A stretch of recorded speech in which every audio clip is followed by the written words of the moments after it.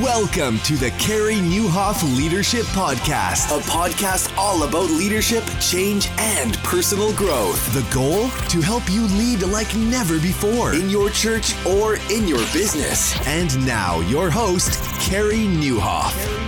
Well, hey, everybody, and welcome to episode 418 of the podcast. It's Carey here, and I hope our time together today helps you lead like never before. So glad to have a good friend back. Tony Morgan is in the house, and we're going to talk church today. A lot of you are involved in church. A lot of you lead churches, and some of you don't go to church. And, well, we're going to talk about why that is.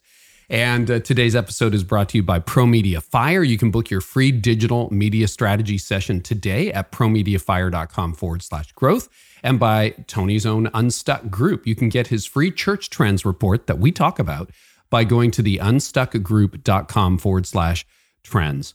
Well, there has been a lot that's happened in the last year, and we try to tackle it from so many different angles. And today we're back to a conversation that was on my mind all the time when I led a church for 20 years, and that is attendance trends.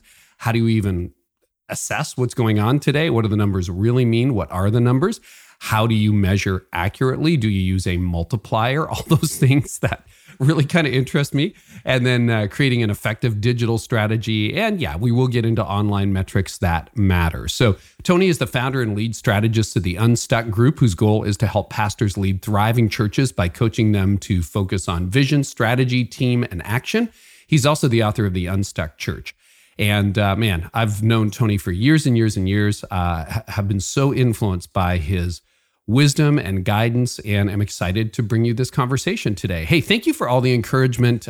We are so thrilled with everything that's going on in the podcast, just bringing you the best guests we can possibly find. And also, you are more than doing your part by sharing it on social media, sharing it with your friends. If you find this episode helpful, please do share it on the socials. Tag Tony, tag myself, and we'll make sure we respond as much as we can keep up with all of that. And just thanks for making this such a joyful experience. I've been a huge podcast fan for years and years and years, and a podcaster now for about 6.5. And it's just a thrill. I have another podcast too. If you haven't checked it out, check out Church Pulse Weekly. If you enjoy talking things church, that's where David Kinnaman, the Barna crew, and I do a much deeper dive into church things. This one is about more general leadership, but of course, we always get into church from time to time. You know, Hollywood is an entire industry of writers, directors, composers, and editors who have mastered one thing, the art of storytelling. Without a great team on the movie, it's going to flop. Now, what if your church or organization was the same way? You need someone to actually craft your story and your mission online successfully. That is where ProMedia Fire can help you tell your story. From a custom website to a complete social media management, they will amplify your message in a way that impacts the people you are trying to reach. And with ProMedia Fire, you can save on employee taxes and health insurance and all the internal staff costs. Why? Well, because you contract them. So you don't have to tell a bad story online. Book your free strategy session today at promediafire.com/growth. Well, Tony Morgan is here today to share the latest data on church attendance, digital strategy, and so much more. So you may do it right now or maybe after you listen, but if you want the trends report that Tony and I are picking apart in detail, you can get it for free by going to the unstuckgroup.com/trends. With the report, you can start an important discussion at your next staff meeting or your board meeting about where you are as a church today and where you're headed. And if you don't know the Unstuck Group, this is the consulting group my church has worked with when we have needed an outside perspective to help us align our vision, strategy, team, and action. I hired Tony myself, about 9 years ago for the first time when I was looking for some outside input, and still use a lot of that reference work today. So you want to track it all? You can get their free Unstuck Church report, and you can do that by going to the unstuckgroup.com/trends. By the way, at the end, I'm going to be talking about the coming church split that I see, a little bit of a riff off of what we are talking about and more. So without further ado, my conversation with Tony Morgan. Tony, welcome back to the podcast. It is just so great to catch up with you. I treasure our time together. I enjoy these conversations, Carey. You really stretch my thinking when you do this. You know, this is the question I have for you. I know you have questions for me, but as you look back at all of this podcasting you've done over the last number of years, you've learned a lot from your guests, but how has this podcasting changed you? How has it changed your leadership the most? Oh, nobody has ever asked me that. That's a great question. I think I become a much better listener. I think I've become more curious. I think I've probably become more open-minded, realizing that really, really smart people don't always agree with each other, and that one doesn't have to be wrong to be right. And I hope it stoked my curiosity. One of my heroes, he'll be on again this year if he isn't already by the time you hear it. And two of our he's the only one I think who has 2 top 10 episodes all time on the podcast, but Gordon McDonald. I think Gordon's 82 this year. And so we catch up personally and also on this show and for other things. He is like curious at 82. And I got a few decades to go before I hit 82. But like, I hope I'm really curious. And you and I have talked about that, right? Like right. Age and cynicism are frequent companions. Yep. And so I think this has made me a little less cynical and a little more open. Thank you. I love that. Yeah. Well, you've taught us so much through the years, through your conversations, Carey. So I was just curious, what have you learned through this? So that's good. Thank you. And I really do love doing it. And it just never gets old. And no two are the same. Like often these days, because I have multiple shows, I'll be preparing, and this one does 6 episodes a month, Tony. I'll be preparing, up to 10 interviews a month. And sometimes that's reading books. Sometimes it's just asking questions. But I'm like, wow, this isn't 500 episodes in. I'm not bored. That's good. That's good. It says a lot. So now it's time to pick your brain.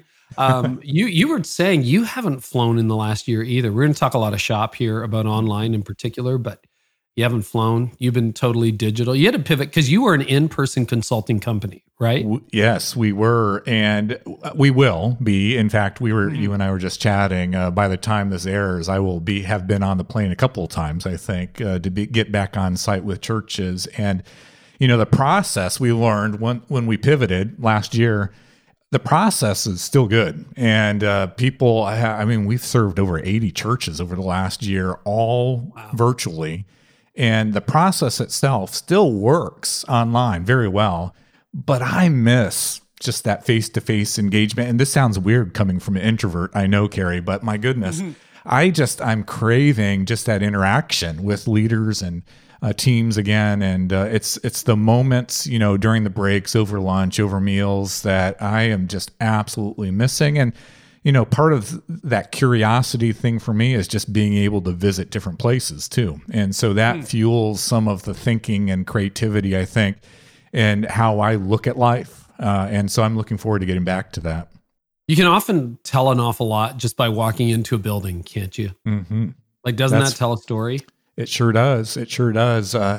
Locally here, I walked into a church just in the last couple of weeks, Carey, and it was tired. And I thought, oh, that's so unfortunate because it's the greatest mission in the world. And yet the facility was tired. And I wanted to explore more. This is not a church we're working with. I just happen to be in the community.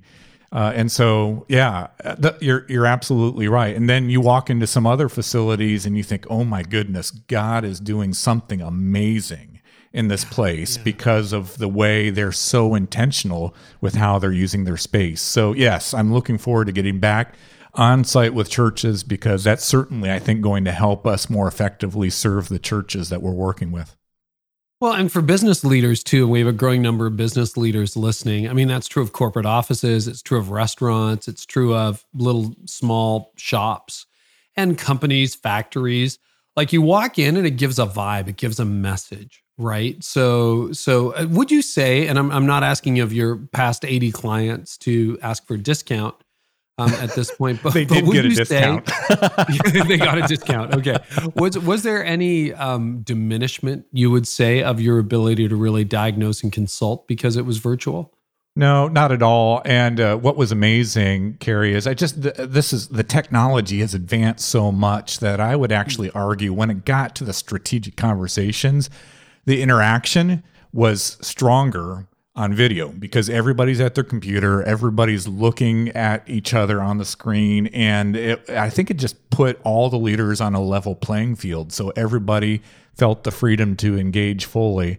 And then when we're having strategy conversations and talking about structure and things like that for the churches that we're serving, those key conversations, you can still have those online very effectively. And again, tools using iPad to capture pictures and thoughts and things like that. So that wasn't the challenge at all. It was just being face to face with people, and something that you lose in the dynamic of just being in the room with other people. Yeah, we just did a 6-hour retreat with our team, which was all virtual with some leaders in California. So there were like a dozen of us on for, 6 hours. And I mean, you're tired at the end of it, but nobody is like checking their phone. Nobody, like, you were dialed in for that time. So I would imagine you ironically would get greater engagement. Yeah, it was fascinating. And we heard this several times over the last 12 months. The leaders, on the front end, were just dreading 2 full days being on Zoom, essentially. And then at the end of it, the response was, I'm kind of surprised. I'm energized by these conversations. And so that was encouraging. And again, I'm just so grateful because maybe just 5 years ago, if this would have shut down our culture like it did, the technology was not to the place where we could continue what we were doing, serving churches. And so I'm just so grateful that we were able to press forward. And I think we did some really good work with churches in this last season, especially as it relates to not only dealing with the immediate crisis that all churches were facing, but thinking even in the middle of that about some incredible next steps that they need to be considering. And it sounds like related to some of where our conversation may go today, Carey. Yeah, so let's go there. I mean, nobody was expecting what we got in March of 2020, but here we are, emerging, particularly in the US, onto the other side of it, apparently. We'll see what happens. Globally, it's a different picture. But were many leaders you work with caught off guard by this? And if so, in what ways? And I'm not talking about, global pandemic. I'm saying like, whoa, we were not ready for this moment. Yeah. I think almost everybody was caught off guard except for maybe Zoom, but they just happened to be in the right place at the right time, I think. This was, what didn't surprise me was the fact that people were caught off guard, Carey. What actually surprised me more was how quickly churches adapted. And it's just, for... Like in a positive way? Yeah, for organizations that are not notoriously known for rapid, helpful change, churches pivoted pretty quickly in a number of ways related to their services, getting those online, shifting discipleship strategy, and particularly getting community groups and, the more traditional churches that we were working with, getting their Sunday school classes online, giving online. I mean, every aspect of the ministry really for the church themselves. I want to talk about maybe what didn't get online and some of the I definitely challenge we see going forward. But I actually think the church generally did very well adapting in a very difficult situation. Hey, that's a great place to start on positive news because there have been so many challenges. What are some areas that were harder for adoption for church leaders you were working with? Yeah, so I think going into this, pre-COVID days, I know it's kind of hard to think back to that point, but there was a real wrestling I was hearing from pastors and church leaders related to digital strategies. And the concern, I think, was if we lean too heavily into this, think about streaming services, getting content online, engaging with people online. I think the concern was if we lean into that too heavily, people will not join us in person for physical gatherings. And for those church leaders, I think they were a bit caught off guard when this happened. As a matter of fact, I remember it was just in the week or two before everything shut down last March. And one of the churches I was working with, they had just decided we aren't going to go online because if we do this, it's not going to allow people to come to our church. And they may have been caught off guard, but I'm so proud of that church too, because again, they pivoted and they've made some great strides moving forward. But here's what's fascinating, Carey, is that whole premise of would digital compete with physical even before the pandemic. We surveyed, this is in 2019, so this is right before the pandemic. We surveyed, it was 175 churches and found that growing churches are much more likely to share video content through live streaming, on demand, YouTube, Vimeo, and so on. And specifically, 85% of growing churches were sharing video content online compared to only 49% of declining churches. So not quite twice as many growing churches were leveraging video content. And so again, that whole premise that if we lean too heavily into digital, if we lean too heavily into online, it's going to prevent people from coming to physical gatherings. The data, at least, says the direct opposite. Yeah, what do you think is behind that? Because I mean, I've listened to Business Wars. If you follow that podcast, their study of I think it was Home Depot, this whole idea that clicks lead to bricks, because that was a big fear, 20 years ago with Home Depot, with the rise of the internet. It's like, if we put our lawnmowers online, no one's going to come into the store and buy a lawnmower, right? And then what they realized is, no, actually clicks lead to bricks. And Walmart discovered the same thing, right? When they were trying to go head to head with Amazon. It's like, no, if we have a really robust internet presence, it actually boosts on-store sales. Is that what you're seeing in the data? Absolutely. And I mean, we've seen it at the Unstuck group. I mean, I've had people tell me, why are you putting all of this content out there for free? It doesn't make sense. Yeah. I mean, in the last generation, folks would gather all that content, find a publisher, put it in a book, and try to sell as many books as possible. We are able to serve many, many more churches because we offer that content free access. It's all online and it's all in digital format. And because we've done that, people become more familiar with how we serve churches, and we are actually able to work with more churches because of that. And we're starting to see the very front end of churches leveraging that same approach to connect with new people. One of the churches we talked with recently, Carey, they have started, even pre-COVID, they were starting to, kind of dip their foot into the water as it relates to digital strategy. And certainly COVID even accelerated their focus on making sure that they really are becoming a hybrid church where it's the same ministry strategy, both in physical gatherings and online. And over the last 12 months, leveraging that digital strategy, they've been able to celebrate over 600 people coming to Christ and getting baptized, going public with their faith.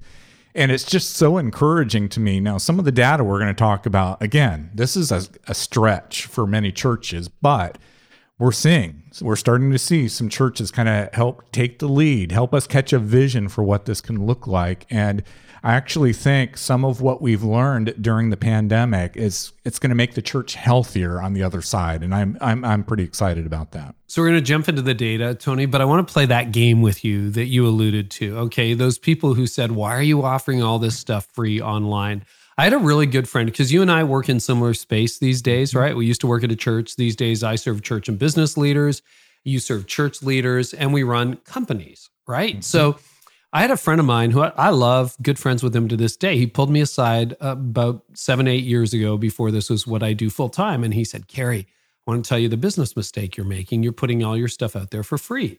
You should put that behind a paywall," right? And that is one way to think, right? That you are sharing the secret sauce. Now, our unofficial slogan in the company is we want our free stuff to be better than most people's paid stuff. And then if you buy a product, which I think only 1 or 2% of my audience ever does, we want you to be so wowed by it that it becomes amazing. But we just have so much traffic, right, every month on the podcast and the blog, that it's a tiny fraction of the people who buy, but those who buy hopefully have the ultimate experience.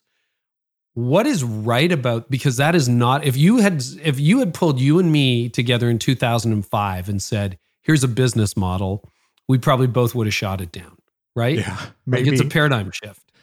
Maybe. It's a paradigm shift. So why does that work? Why would I hire you? If I'm listening to every episode of your podcast, reading your blog, I subscribe to your email list, I get your quarterly reports, which I printed out here. Mm-hmm. Why would I ever hire you? Why would I ever pay you money if I can get all that stuff for free? Yeah, so what we can do when we work with individual churches, it becomes a more personalized process, obviously. And so we can get to know the context of the community that they're trying to serve. We can get to know their team. We can get to know their unique ministry strategy.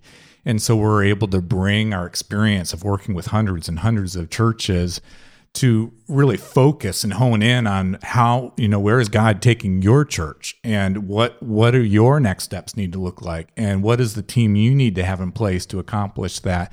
And you can't do that through content. You can share principles, you can share philosophies, we can share what we're learning from the broad scope of churches that we're engaging with, but we can't help the individual church through that approach. And so, yeah, it really is. I didn't go into creating a content platform thinking we would end up doing what we're doing today, Carey, but this is, I guess, God's providence for sure on my life and our team. Because of that platform, now we're able to serve churches around the world, and it's so encouraging. And I just am so humbled by the opportunity at the same point, because again, I didn't set out to do this. Oh, I hear you. And just for leaders, and thanks for playing along with that, Tony, because and for the record, this is an unsolicited commercial.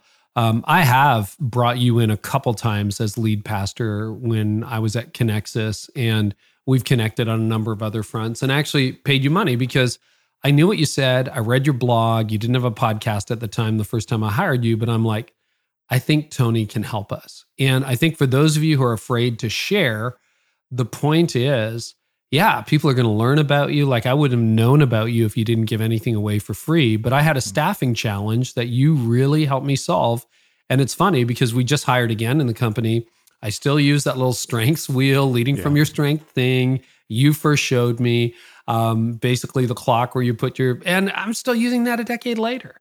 And you were able to personalize it for me. And I think the same is true of courses, right? So yeah, some of that stuff you might be able to find in a blog post or, 10-minute segment of a podcast. But what a course does, or an online PDF or whatever you're offering, it focuses all of that in a very intentional way that's applicable. And it's like it goes from, a broad light bulb to like a laser beam, and all of a sudden your problem hopefully is solved. So that's right. Is anything more on the model? Because I think this is still something a lot of business leaders and church leaders are trying to get their head around. That's a shot at it from my end. Any shot at it from your end? Yeah, it's just we people are not just going to show up to our churches anymore. That is, it's a step in the spiritual journey, and we're going to talk about that more. It's a step, but they're just not going to show up to our doors on Sunday morning. And so somehow, I think it's around content and connections that we make with people. And I think, again, we can create some physical environments for some of that, but a lot of this work of developing relationship and building trust before people show up on Sunday morning, I think a lot of this hard work is going to need to happen on digital platforms. And so, yeah, it's and again, I think there are a lot of parallels with what our two businesses are about, and certainly there are a lot of businesses that we could look to see the model actually works. And like I said, what I'm excited about now is we're starting to see some churches lean into this as well. I love it too. So one of my favorite emails to get is when you release your quarterly report.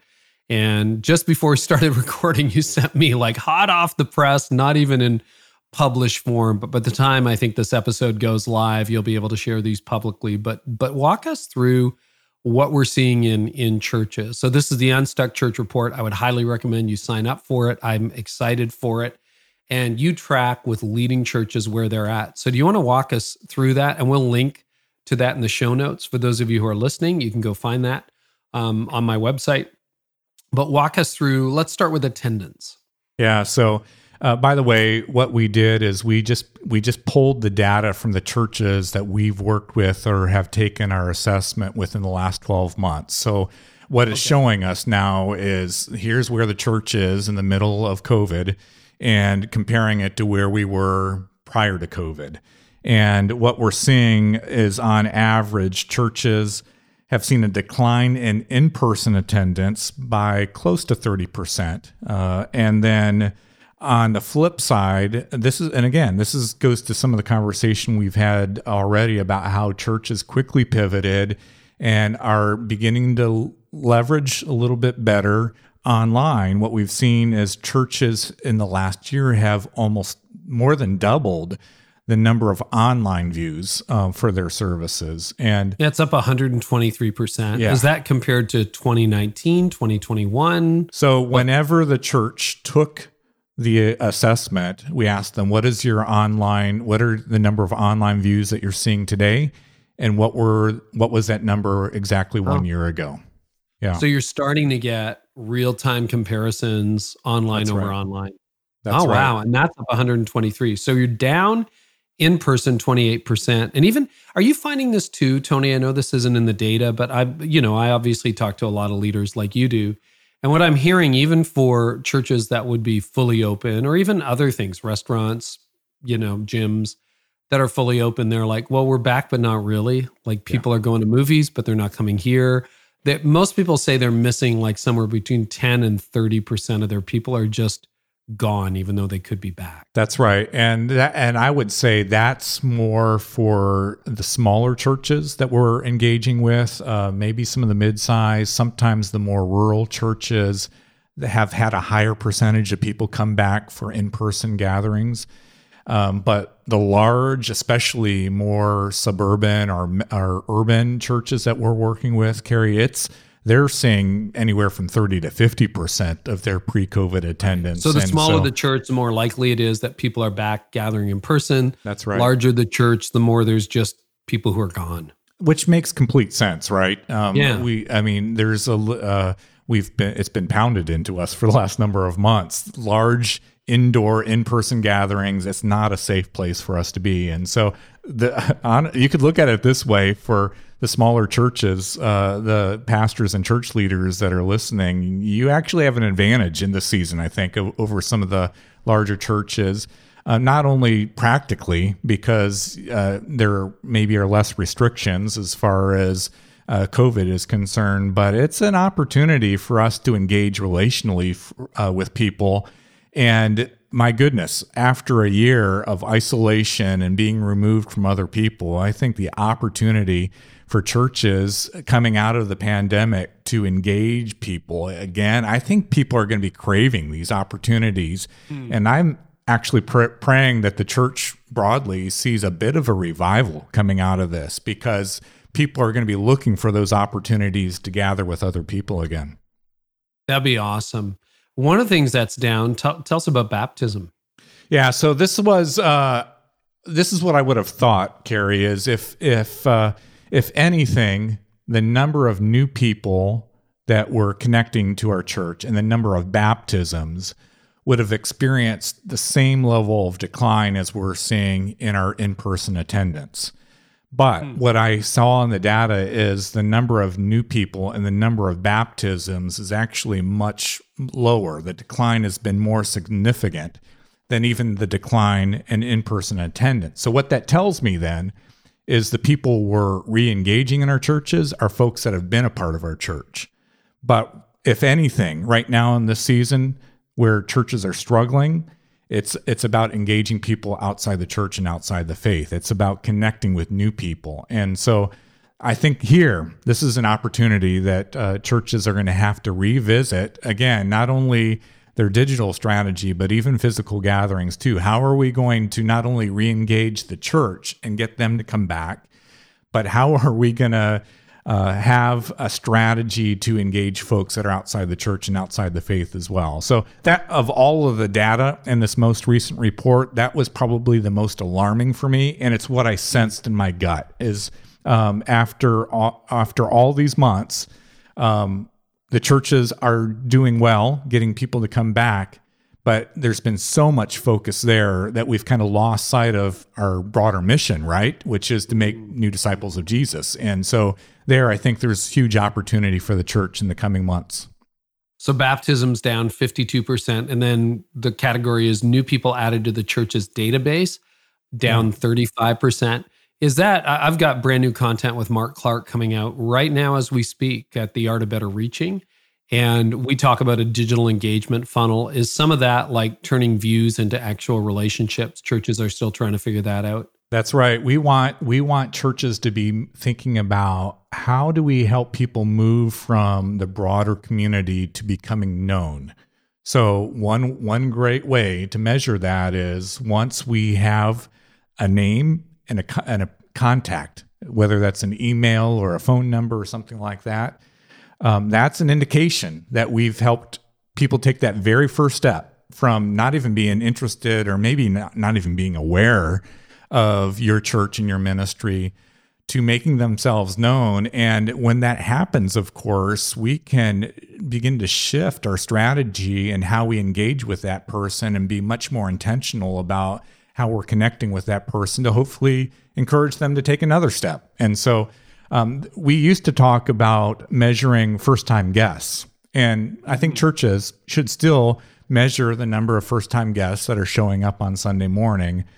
But through these last 12 months, we've tried to challenge churches. Let's go back even a few steps before that and think about helping someone, again, moving from being not interested in faith or the church to getting to a place where they become known, to hopefully getting to a place where they become spiritually curious, and then hopefully at some point in the future, not only putting faith in Jesus, but actually engaging, connecting with the church. And it may be, multiple steps in before they actually show up on Sunday morning, either for a service in our building or a service online.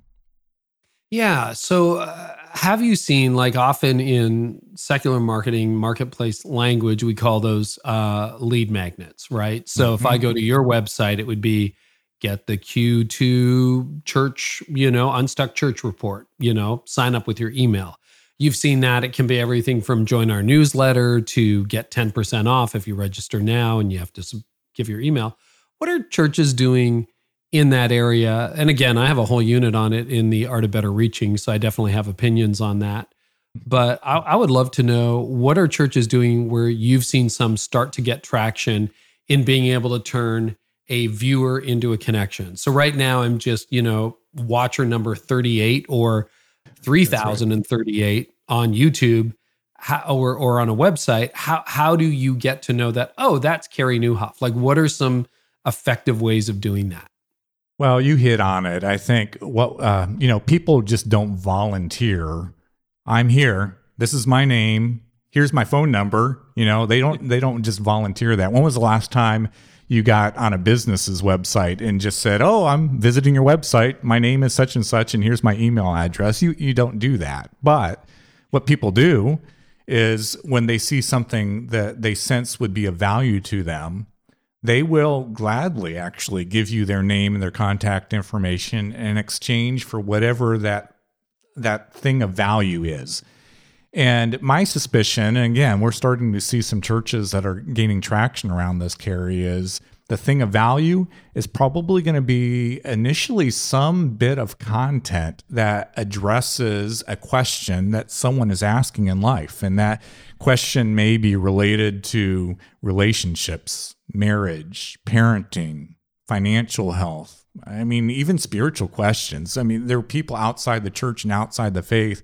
I know before I accepted Christ, I was asking some what I would characterize as pretty significant spiritual questions, like, how do I get God to love me? And if I'm not perfect, will God still love me? And questions like that. These are questions that I think normal people at some point in their journey through life begin to ask. And if we can provide content that begins to address the questions of the person we're trying to reach, I think we're going to find that they're willing to, again, become known, to let us know who they are. And that will be an indication they've taken at least another step, a baby step toward faith and toward connecting with our church. But this is actually stuff churches need to have a strategy around this. Yeah. And then you need to have some metrics. You need to have some ways of monitoring whether or not that strategy is working. So I know at the Unstuck group, again, we practice this type of strategy. And so we'll hopefully, based on this conversation, folks will subscribe to the Unstuck Church report. That includes each quarter this data, and it's free. But you'll have to give us your name and your contact information in order for us to deliver that to you. And I know, as an example, over the last 90 days, we've connected with 1,400 new church leaders through that strategy. And so for us, those are church leaders now that have made themselves known to the Unstuck group. And Today, are they ready to hire us to come on site to help them with strategy and structure and everything that we do at the Unstuck Group? No, but they've taken a first step in that direction. And so if they don't go any further, we're still going to serve them as best we can. But it's the way we've done this for years, Carey. I know you have too. But this is so new for churches. And you know my heart on this. It's not about growing the church. It's about helping more people have a relationship with Jesus. And I just know how much Jesus has changed everything in my life, my marriage, my parenting, my purpose, my career now. He's transformed everything. He's transformed who I am as an individual. And I know that. I know what he's done for me. And I know there are so many people that they need Jesus in their life as well. And I want the church to be shrewd in this. I want them to be highly effective in engaging in today's culture people that not only live in physical spaces, they're living quite a bit of their life online as well. And I want the church to be effective in engaging people in those environments. Well, I think Seth Godin calls it permission marketing, right? You have to earn their permission. This is not a billboard. Billboards are not permission marketing. It's like, well, I was driving down the highway and I happened to look at your billboard. This is like, no, I give you, Tony Morgan, the Unstuck Group, permission to send me emails from time to time. And, you know, big chains were doing this, and, you know, Lululemon's been doing this for years. But for a lot of local businesses, shop owners, you know, artisans, and churches, this is kind of new territory. And this doesn't have to be complicated. You don't have to write a 40,000 word book for an opt-in, right? Like it can be a 3-page PDF. But what I like about your reports, and again, this is starting to sound like a commercial for your stuff. So just understand, Tony and I have been friends for a long, long time. I did not expect that, Carey, but thank you. Yeah, I know. No. But here's what you do well. Like I got a Word doc, which is awesome because this is in beta. But I know by the time it lands in my inbox and thousands of others, it'll be professionally formatted. It'll have some graphics. You put a couple of bucks into it, right? Like and you put some thought into it. You've spell checked it. And so when I open it up on my iPad or on my MacBook, it's like, oh, this communicates value. So even if, you know, find a volunteer designer and they can put something together like parenting tips or whatever. And okay, that's enough. You've got on a hobby horse of mine. General giving's up a little bit. Just a little bit, 1.7%. This is interesting. I mean, after a year of significant disruption for the church, churches are actually financially healthier than they were a year ago. And I mean... Yeah, and cash in the bank is way up. Yeah, it's just amazing, Carey. I mean, giving's up 1.7%. Churches have 22 weeks of cash reserves now set aside, which, by the way, I think that's a little high. Debt has been reduced in churches. And so all of these factors suggest that churches are in a financially healthy place, which, you know, going back to last spring, I was very concerned for ministries around the world and the impact that this disruption would have. But they're in a better place financially now, to the point that really I want churches to now begin thinking about, what does God have for us next? What's the big kingdom impact that God has for us in the future? Because I think churches are at a place now, it's not just financially healthy. There's actually margin there that needs to be invested in the mission that God's given the church. Otherwise, I think we're not stewarding the resources that God has given our ministries well if it's just sitting in a bank someplace. So we're at a place now where we need to be reinvesting those resources to look forward into the future and to take the church where God wants to take the church. Yeah, and that has been a question that's top of mind for every church, so many businesses, and it's been an FAQ on this show over the last year. People have different opinions, but in your view, knowing what we know now, that pandemics do happen, stock markets do crash, what would you say, if I asked you, Tony, tell me how much cash I should have in the bank as an organization, what would you say for the average church? Yeah, so I'm not telling you anything that we're not practicing at the Unstuck Group, but we set aside about 12 weeks, 3 months worth of operating expenses. These are the fixed costs, salaries, things like that, that we know would be difficult to change immediately. We set aside that amount of money which I'm grateful we did coming into the pandemic. You just think about having that rainy day fund, and it was pouring there for many of us. So I'm glad we had that. And that amount of money, what I have found, and I've been through the recession, Great Recession of 2008, now the pandemic. What it does is it buys you some time so that you don't have to make immediate drastic changes to your organization. We didn't have to lay anybody off when this hit last year. It buys you some time to make some of the adjustments that are required. But I think any more than that, then you're not stewarding the resources God's provided your ministry to actually expand the kingdom, to be on mission, to be making new disciples of Jesus. We need to be reinvesting those resources to accomplish the mission God's given our church. Too much can make you lazy too, right? Complacent. That's right. Yeah, I think lazy, maybe not as creative. You're not thinking about some of the innovation and change that might be required for you to expand your mission impact. So I think there are a lot of factors. You don't want to be too comfortable, I think. Otherwise, you start to rely on your own effort, and we're not relying on God. And so should we, just blind faith, be assuming we can live paycheck to paycheck in our churches and God's just going to provide? No, I think we need to plan ahead. And it's a biblical concept. We need to be wise stewards of the resources God's given us. But too much, I don't think, is being wise either. So if God's given us the resources, we need to make sure we're investing wisely. So last thing I want to touch on, and then we got like a bunch of questions, man, time's flying. I knew this could be a 3-hour conversation when you get you and I going on this stuff, because we just nerd out. So if you're not a nerd, you're long gone. But if you are like Tony and I, and you love drilling down on this stuff, man, welcome to the show. So on the very final page, you've got your little, I'll see if people can see it, but you've got your, what do you call that? Church health? So in the Unstuck Church book, I wrote about the 7 phases of the church life cycle. And what we've done similar is to Les McEwen's Predictable Success. That's right. For those of you who know that framework, in fact, but adapted to church. In the book, I mentioned Les McEwen and several others that have used kind of this life cycle framework, not only as it relates to business in the business context, but specifically for churches. And so we talk about these 7 phases, beginning with launch, and then momentum growth, and then strategic growth. The pinnacle of this life cycle is sustained health, and that's where we want to help churches get and stay for as long as possible. But on the declining side of the life cycle, it's maintenance, and then preservation, and then life support. And so when the book came out a few years ago, we made available another assessment. It's called the Unstuck Church Assessment. We made that available, again, for free. Last time I looked, over 15,000 churches have taken that assessment, Carey. Wow.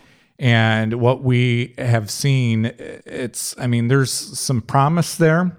There's some churches on the left side that are moving towards sustained health. There are some churches that are based on how they're responding. They're telling us we are in sustained health.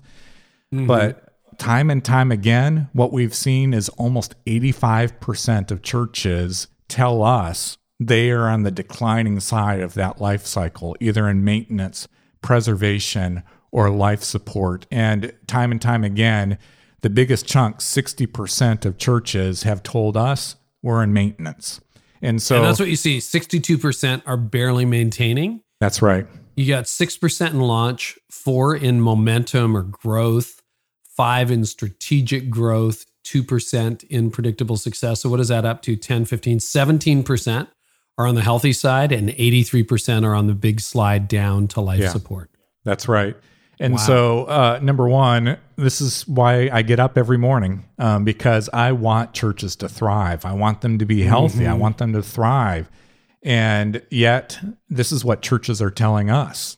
They're stuck. And that's why we do what we do. It's why we create all the content we create. It's why we engage with churches through our consulting process, the Unstuck process. We want churches to get on the other side of that life cycle and to start experiencing health again. And here's the good news for the largest chunk of the churches that are on the declining side of the life cycle. They're in maintenance right now.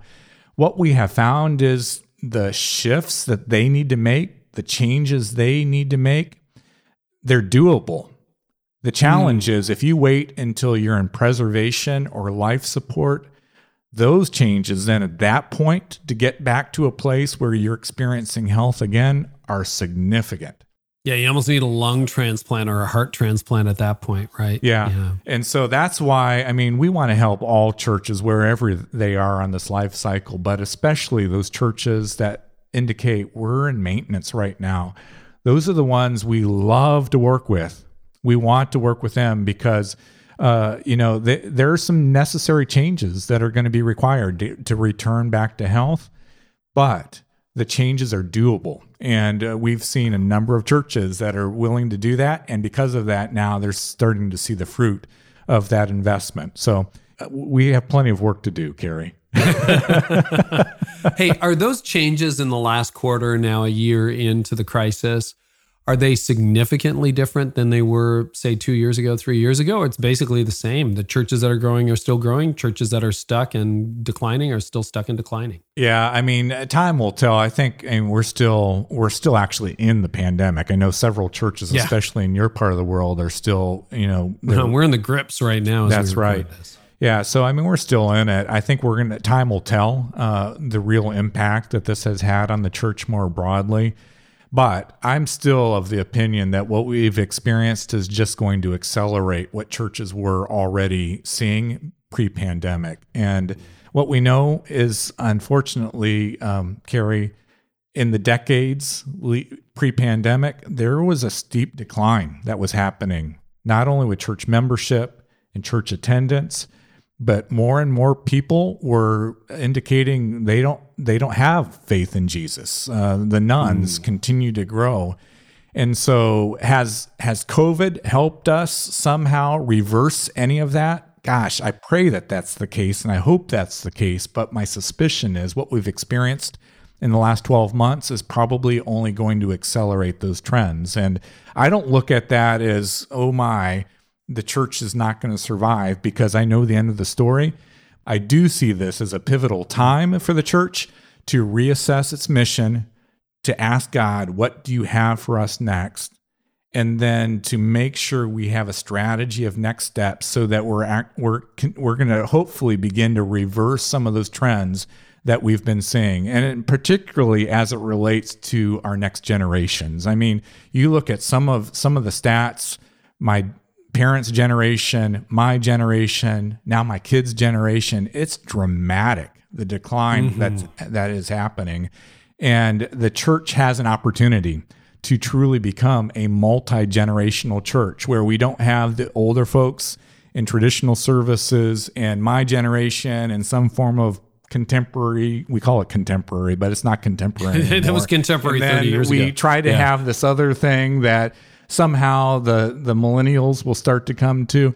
That is not a multi-generational church. And I just think there's opportunity for us to revisit the strategies that we're engaging so that we can continue to reach our kids. And then eventually I'm planning to have grandkids. That's the plan anyways, Carey.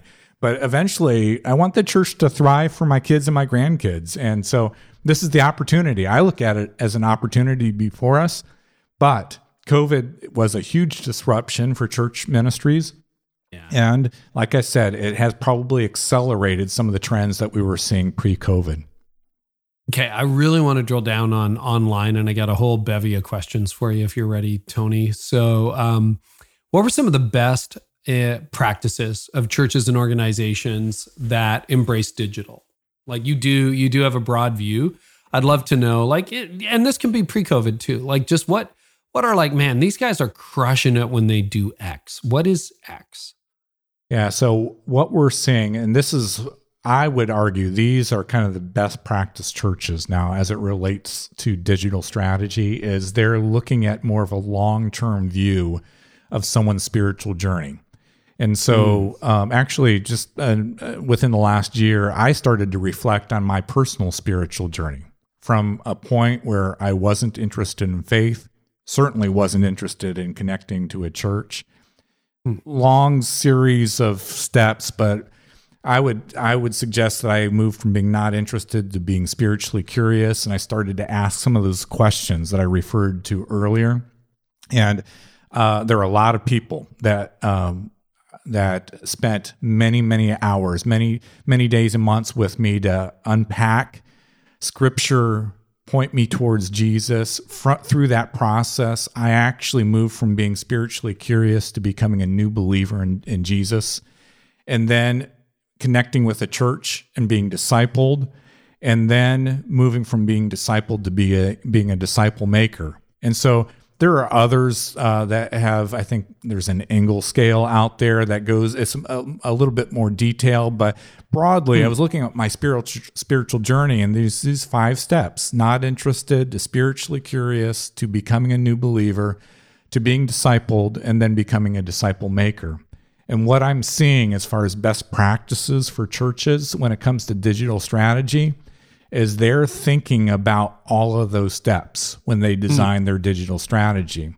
And what that means then is they're not just relying on their online services to help people take all 5 of those steps. They're recognizing there are going to be a lot of baby steps that happen both before someone engages a service online, and then hopefully after someone engages a service online as well. So those are some of the best practices that I'm seeing. Yeah, a lot bigger than the email capture, and a lot more than just, woo, we got, 2,000 people watching the message right now. That's right. That's absolutely right. Okay, that's good to know. Some of the worst practices you've seen?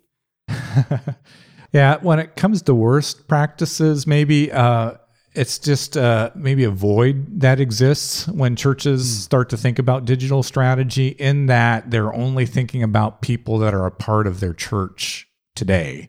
And they're not thinking about the people that aren't yet a part of their church and may not even be a part of the faith yet. And so they're not thinking about that broad, again, mission that God's called us to make disciples of Jesus. And so this is the opportunity, I think, for most churches, is to consider the broader spiritual journey, and to consider how does our digital strategy start to engage people before they show up to our church and before they put their faith in Jesus. Yeah. One of the things, I don't know whether you saw this or not, it could just be based on my feed, but it felt like a year ago, second quarter of 2020, a lot of churches were like very 7-day a week. It's like daily devotions, prayer rooms, Sunday service, on-demand content. And that felt like over the summer, somehow everybody just snapped back to the weekend. And now it's like, watch me. Did you see that trend as well? And any comment on that? Yeah. I mean, I think for too long, we've looked at our digital strategy, our online strategy, as a promotions platform, rather than a way for us to connect with people. And so this is one of the things I've appreciated. I think you've had Nona either on your podcast, Nona Jones on your podcast, or in some of the other content that you're creating. And I love her book, Social Media to Social Ministry, because it's helping churches recognize there's a person on the other side of that website. There's a person on the other side of that Facebook update. It's not just a promotions platform for the church. Digital platforms are a way for us to connect with people.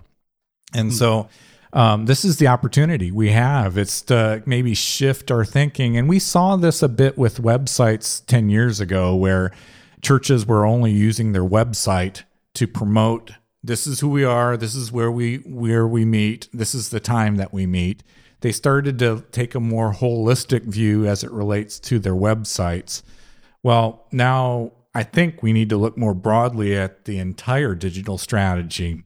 Again, it's social media, it is web strategy, it's things like podcasting and video and all of those things combined, texting strategies and so on. We need to look at that more holistically, and rather than looking at it all as just a promotions tool to let the world know, here we are, this is where we meet, this is when we meet, to actually think about the people on the other side of that? And how do we engage with them? Where are they in their lives right now? How do we help them take a next step toward faith and toward the church? And so feels very old school, except it's digital.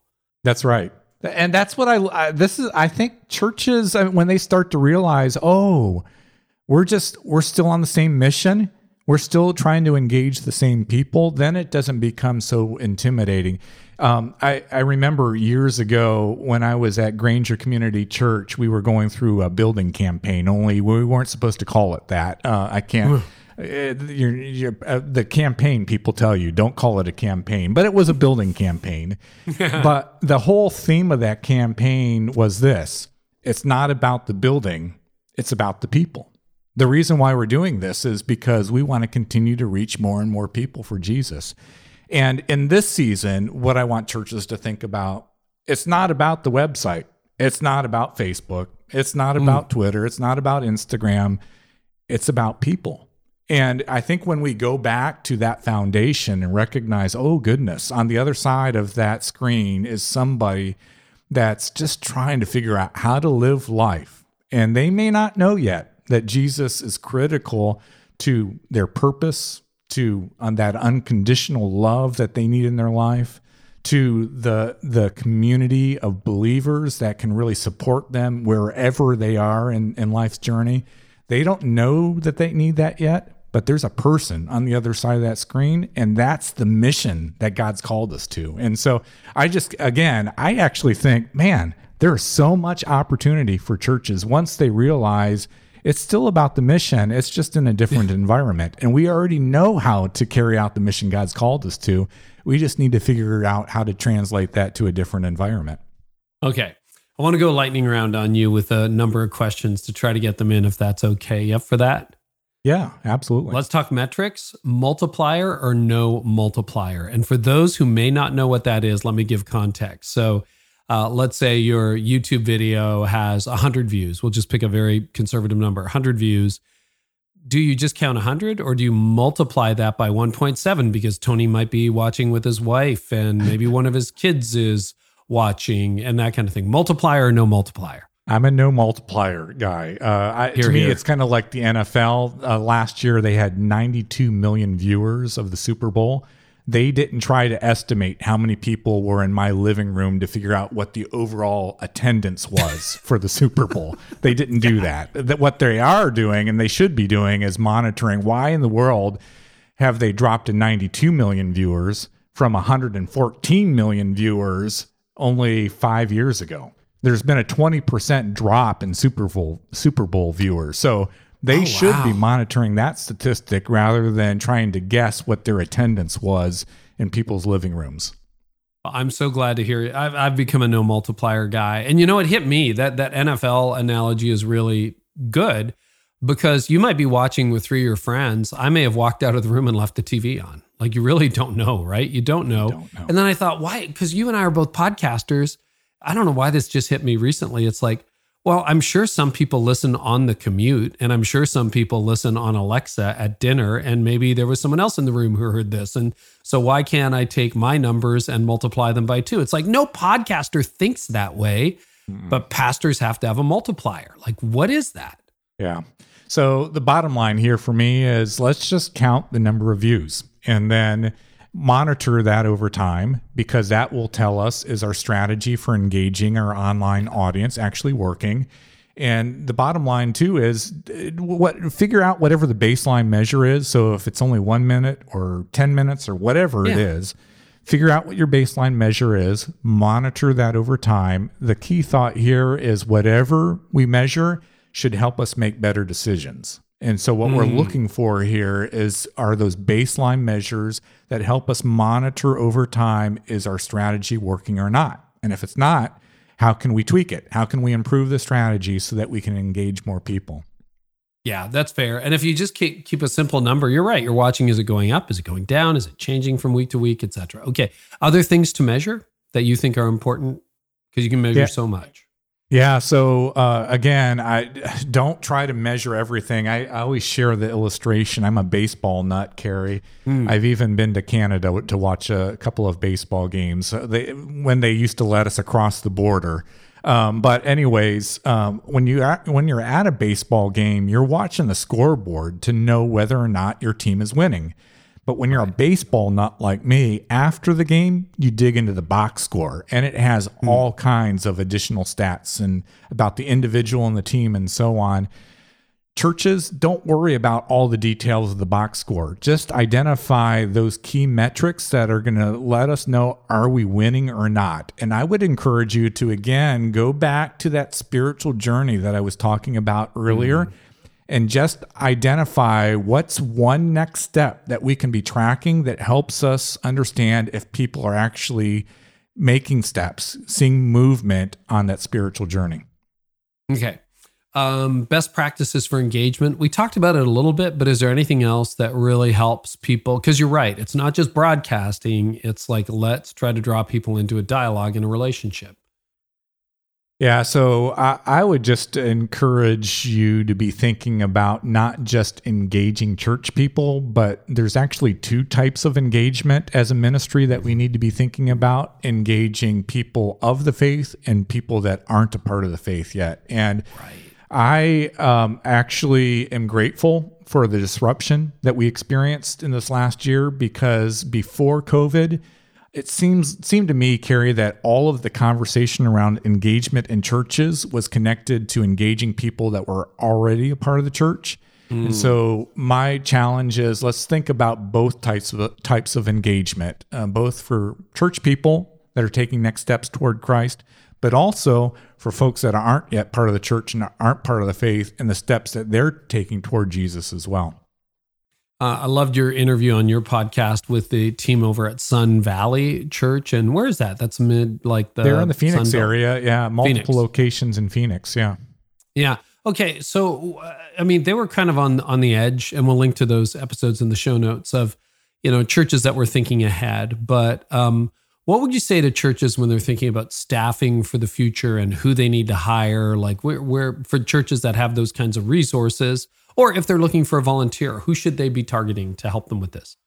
Yeah, so you need to think about first, what's our strategy? And if the strategy does include digital ministry, then you need to build a team around that strategy. Yeah. And for larger churches, that team probably is going to include some people that you pay, some staff people, and some volunteers as well. For smaller churches, that may be primarily volunteers. And again, I referred to Nona Jones' book earlier, but I mean, in her book, she's really encouraging churches to build teams of volunteers that are engaging that digital strategy. So you don't have to be a big church with a big staff in order to do this, but you do have to be intentional about making sure that you have a team around your digital strategy, just like you have teams built for your physical environments.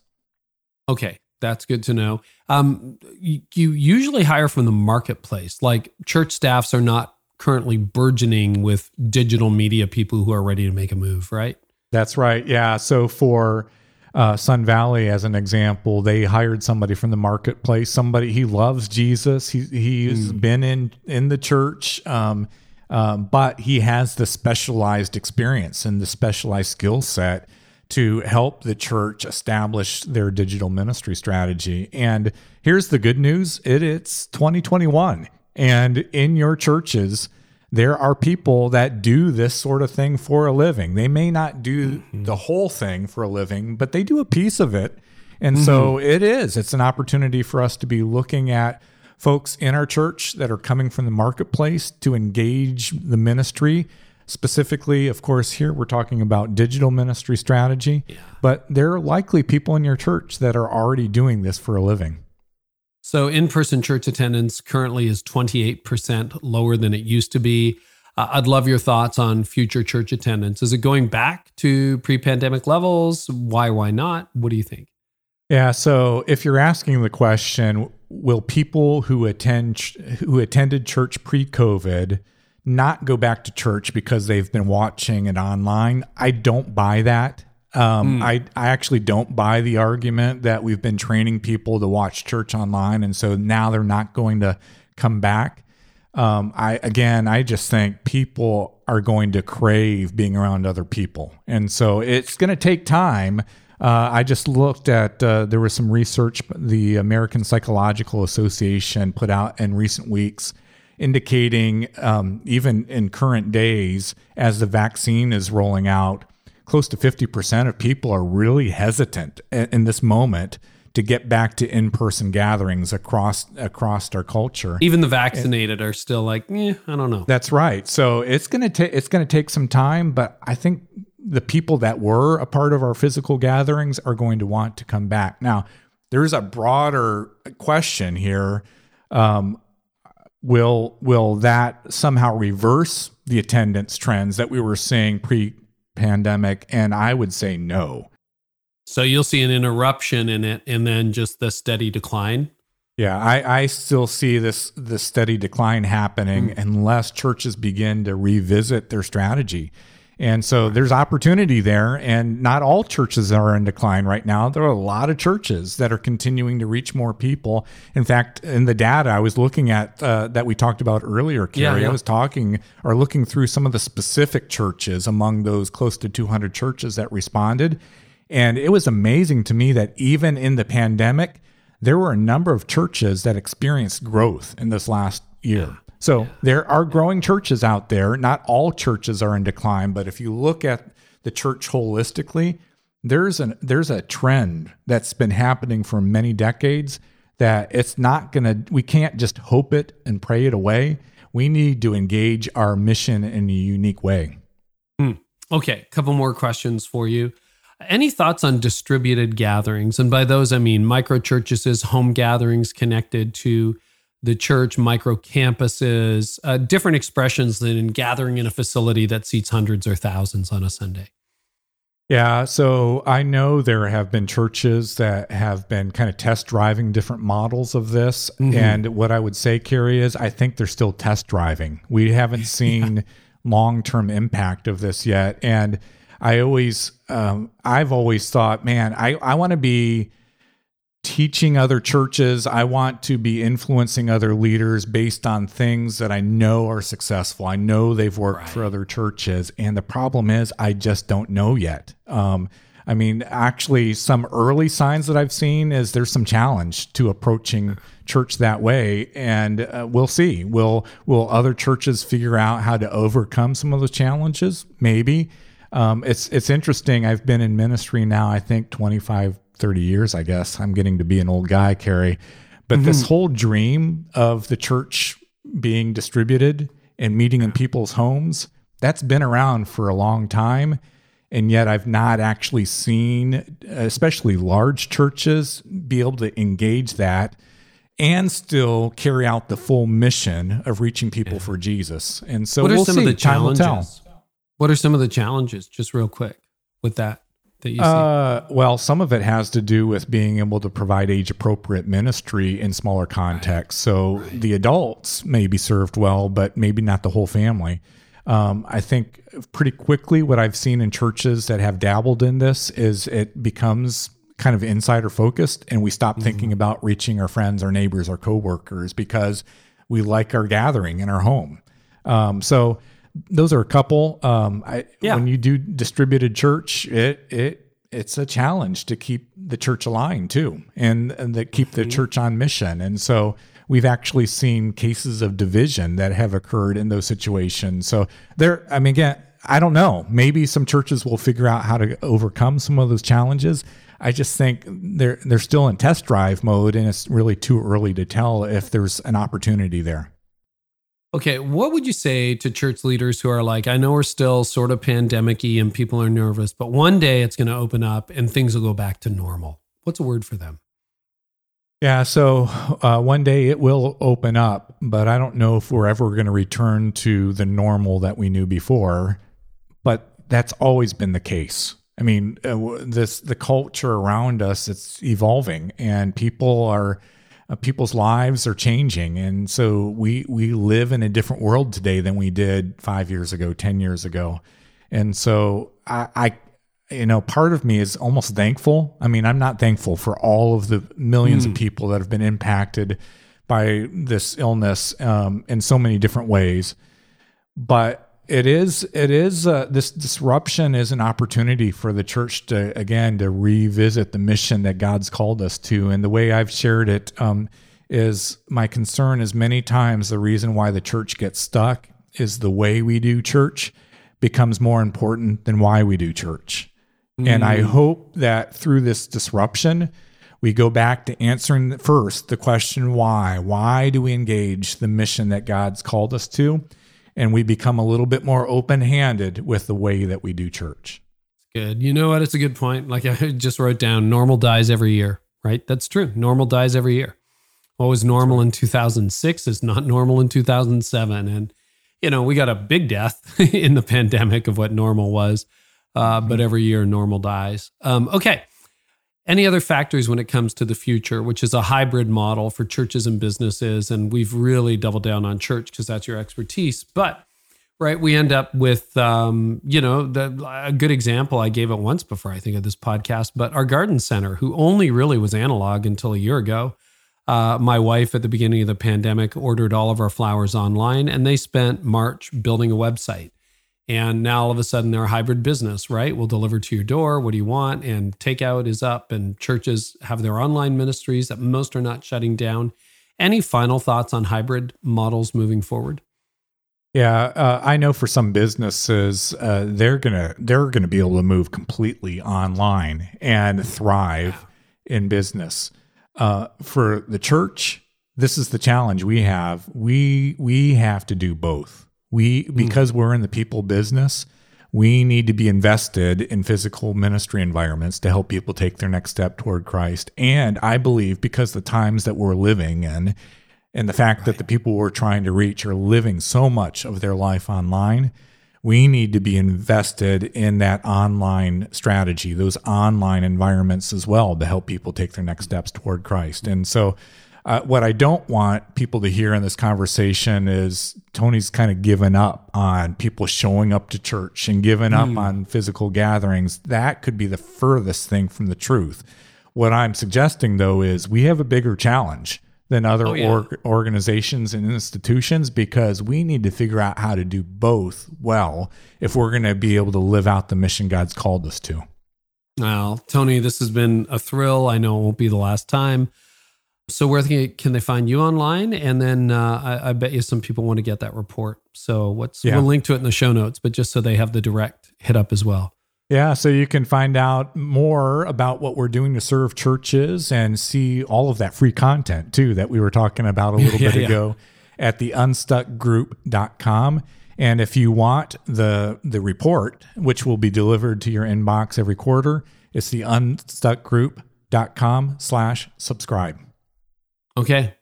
Tony, thank you so much. Thanks, Carey. Well, I love talking shop. That is the kind of conversation Tony and I have. We get together for dinner, when we get together for lunch, when we hang out in real life. And it's just so good. If you want more, you can get everything for free in the show notes by going to careynieuwhof.com/episode 418.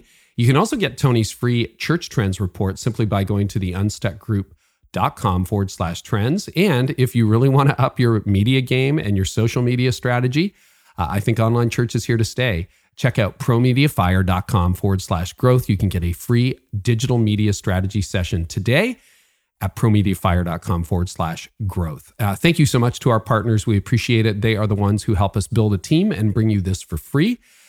We got a lot of great guests coming up. I'm excited to have Mark Clark, Christine Kane, Gordon McDonald, Greg McEwen, who just once again hit the New York Times bestseller list with his new book, Effortless. We also have Anthony O'Neill. Who else do we have coming up? Booked a whole bunch of guests. We are working months in advance here. David Allen, Kendra Adachi, Juliet Funt, Chris McChesney from the 4 Disciplines of Execution, a framework I've been using for the last 2 years with my team. Want to pick his brain on that. and a whole lot more. But next episode, it's Brett Hagler. This is a fascinating story. We met a few years ago, hung out a bit at South by Southwest when I spoke there a couple of years ago. And he is one of the rare startups, not-for-profits, to launch out of Y Combinator. If you know what Y Combinator is, you know how legendary it is. It's a startup school for founders that incubated companies like Airbnb, Dropbox, Coinbase, Reddit, and DoorDash. Yeah, he's a graduate. And he launched News Story, doing good work around the world. Here's an excerpt. We prepared well over 100 hours for 10 minutes.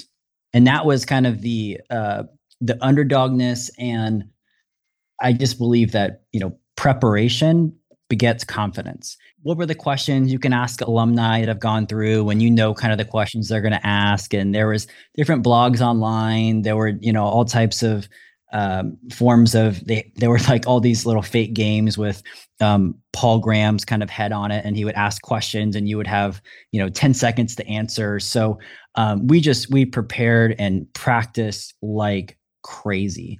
And when we got there, we were really confident and we did really well. And so that was, one of the reasons that we got in.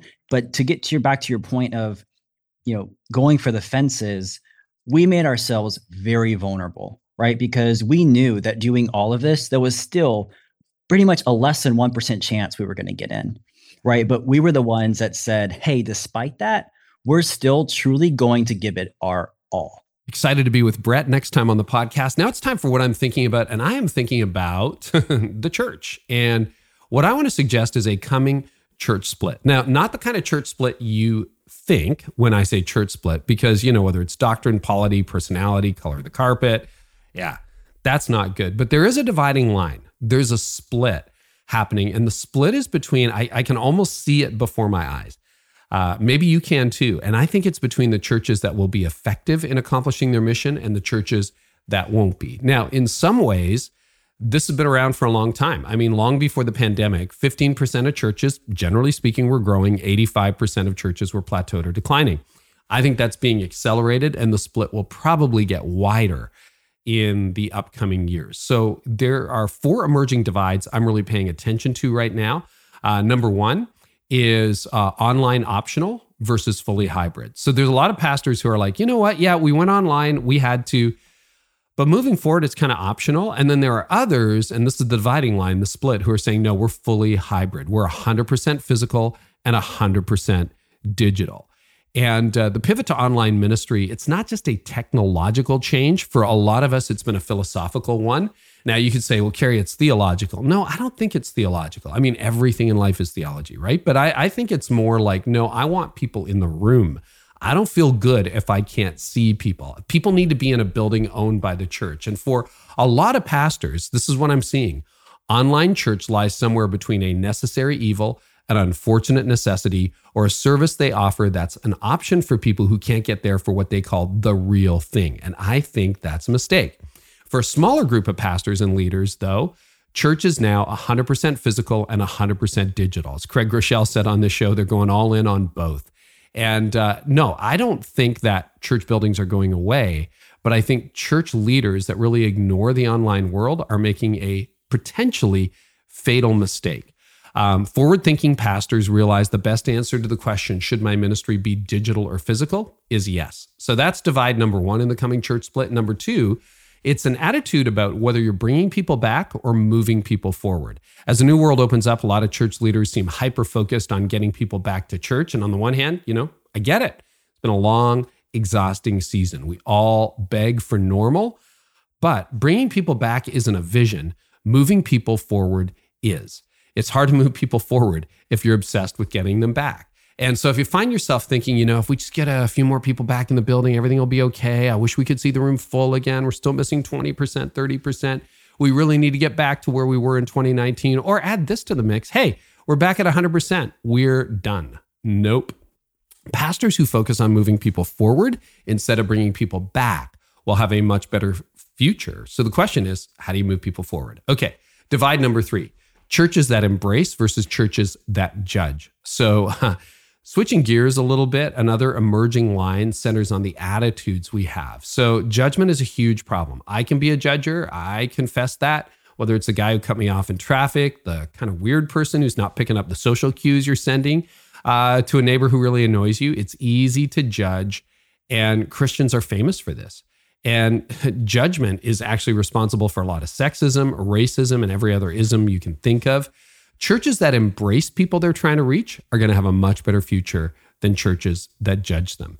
Leaders who embrace people they're trying to reach are going to have a much better future than churches that judge them. Hey, we all have boundaries and all of that, but the boundaries are so narrow these days.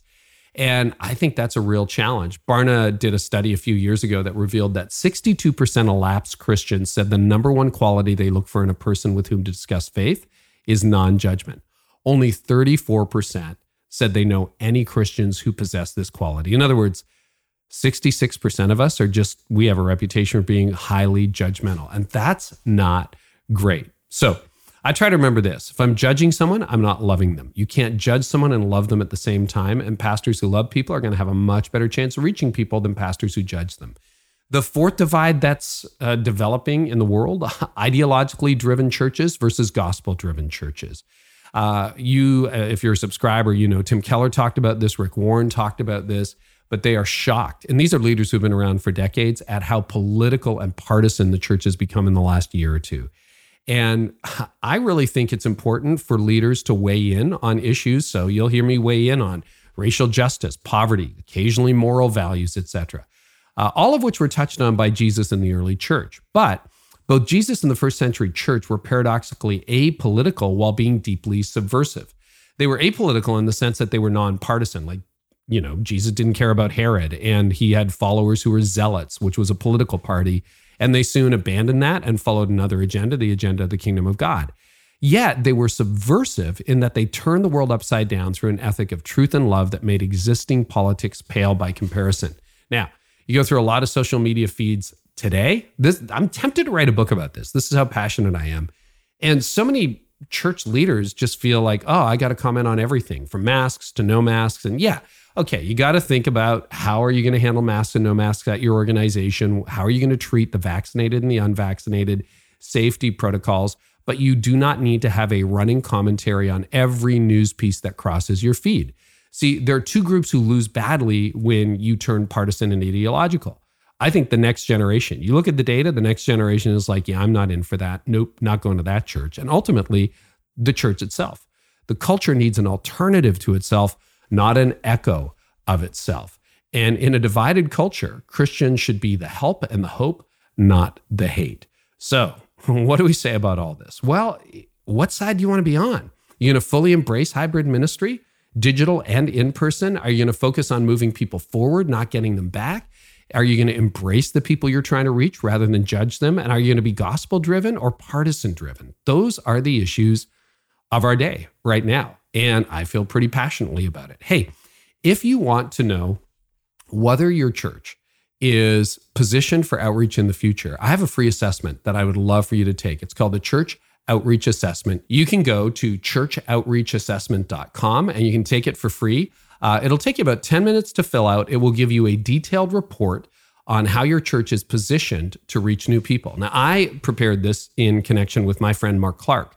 Together, we have built churches that reach, thousands of people every weekend, and a lot of them are unchurched. In the case of Connexus, about 50% of the people we reach don't have a previous church background. So if you want to know how positioned you are, go to churchoutreachassessment.com. You can take that for free. Would love to have you do that. Mark and I have some more. He'll be back on the podcast soon. And we just want to help you. I care very passionately about the church. I care very passionately about you and your church. I want to see you win, and I want to see the mission move forward. So that's the end. Long rant today on what I'm thinking about. Hey, do check out the show notes if you want more. Let us know on the socials what you're up to. In the meantime, we're back with a fresh episode next time, and I hope our time together today has helped you lead like never before. You've been listening to the Carey Nieuwhof Leadership Podcast. Join us next time for more insights on leadership, change, and personal growth to help you lead like never before.